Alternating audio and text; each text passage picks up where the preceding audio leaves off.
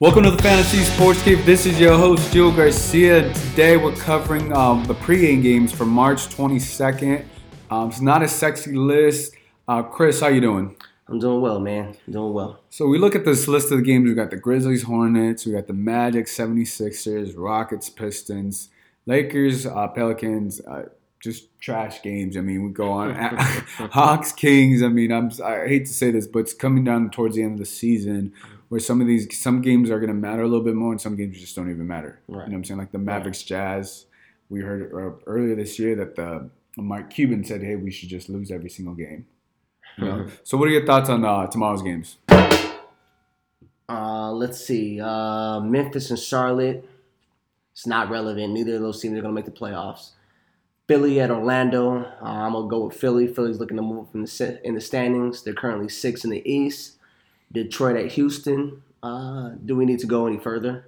Not at all. Utah at Dallas. I like Utah. They're gonna continue to climb in the West. And Atlanta at Sacramento. Who cares? So you got the Lakers and the Pelicans is probably the one that stands out the most. Mm-hmm. We got a Lakers team going into New Orleans against Anthony Davis, who had 42-15 against the Lakers last game. The Lakers will be looking for answers on how to defend him. I don't see where they're going to get it from. They might as well pull the water boy, Coach Luke Walton, get out there because we have no answer for him. True. We'll see what type of game plan Coach Walton looks to throw at Anthony Davis. Yeah, but this is a game the Pelicans have to win. Like, I feel like, they can't lose. They can't lose to they got a 3-game winning streak. They can go up as high as the 4th or 3rd seed, depending how they play within the next few weeks. But yeah, because, all the way from 4th to 8th, all that can change in just a matter of seconds. You lose 2 games, you lose 3 games, you're in the outside looking in. The Pelicans, they've been, even without Boogie Cousins, they've been riding high. Yeah. Well, they won 3 games in a row. And they still had that guy. I think Anthony Davis is one of the top 3 players in the world. I feel like there's nothing on the basketball court he cannot do, not one thing. Mm-hmm. So as long as you have him, I think you're always going to have a shot. We'll see. Yeah, and the Lakers, we still haven't. I think we just got word that Brandon Ingram's potentially not going to play tomorrow. Again, yeah. So he's been out for quite some time. What do you think the Lakers need to do? Just obviously it looks unlikely that they will make the playoffs, but they've been playing great. Isaiah Thomas has looked like a great leader. Also, Alonzo, he's filling up that stat sheet. He's doing what people expected him to do. Kuzma, he's been the best player for them, I think, in my opinion. What are your thoughts on the Lakers?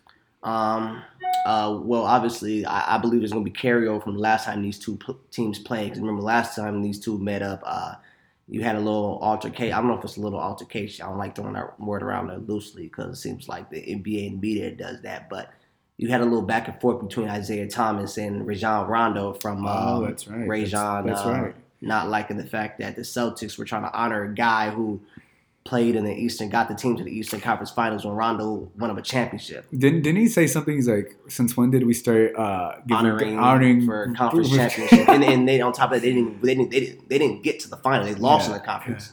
Yeah. Was that petty?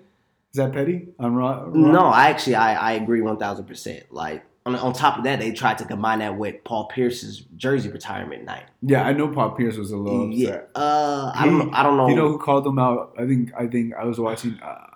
I was watching the ESPN talk show. I forgot what it's called, but I think Pierce. No, who's the lefty? Oh, Jalen Rose. Jalen Rose. Yeah. He called Paul Pierce petty for saying something about that. Oh yeah. Yeah. Well, but it didn't even happen because he got traded, right?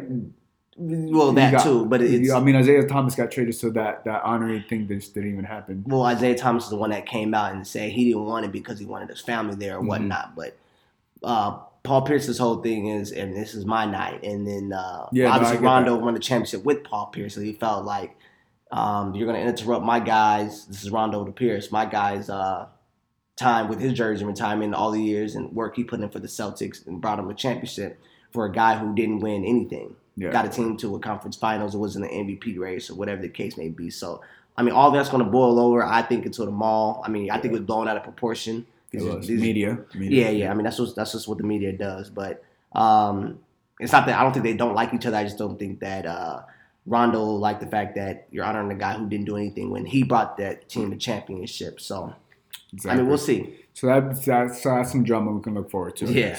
I like it though, honestly. Yeah. No, I like the chicken. I don't want guys shaking hands and all that good stuff. No, I hear you. So, is there anything else we need to touch on this, horrible game slate tomorrow? Anything else you want to touch on? Yes. Lonzo Ball's got to play better.